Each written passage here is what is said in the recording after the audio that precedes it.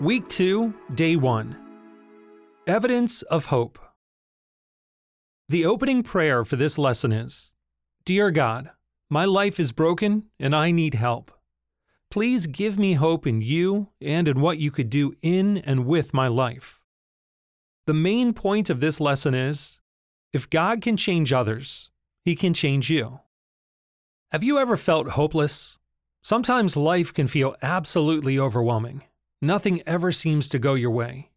Perhaps you've experienced great loss, or you've been deeply hurt. Maybe there is a habit you just can't break. It may seem like you've tried everything. So, as a last-ditch effort to find some relief, you decided to check out this recovery program. Addictions and pain can feel like they have become part of you. You may doubt that working through these steps can really help you overcome your struggles. You may not be able to imagine life differently. Yet the Bible says that there is a God who loves you, and He can overcome any trouble in this world. You may not believe it yet, but God wants to help you. There is hope for healing. Hope is to look forward to something with confidence, trust, or expectation.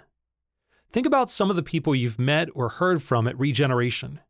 People who have shared parts of their story and the freedom God has given them. If God can heal their hurts and free them from their struggles, then He can also do the same for you.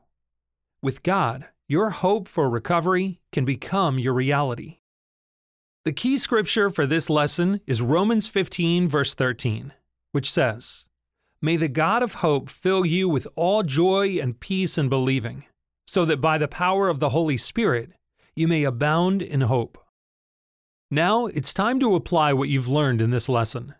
Write down 2 things from Regeneration that gave you hope. Share these things with your Groundwork group at your next meeting. If nothing has given you hope yet, ask God to provide some hope in the coming weeks.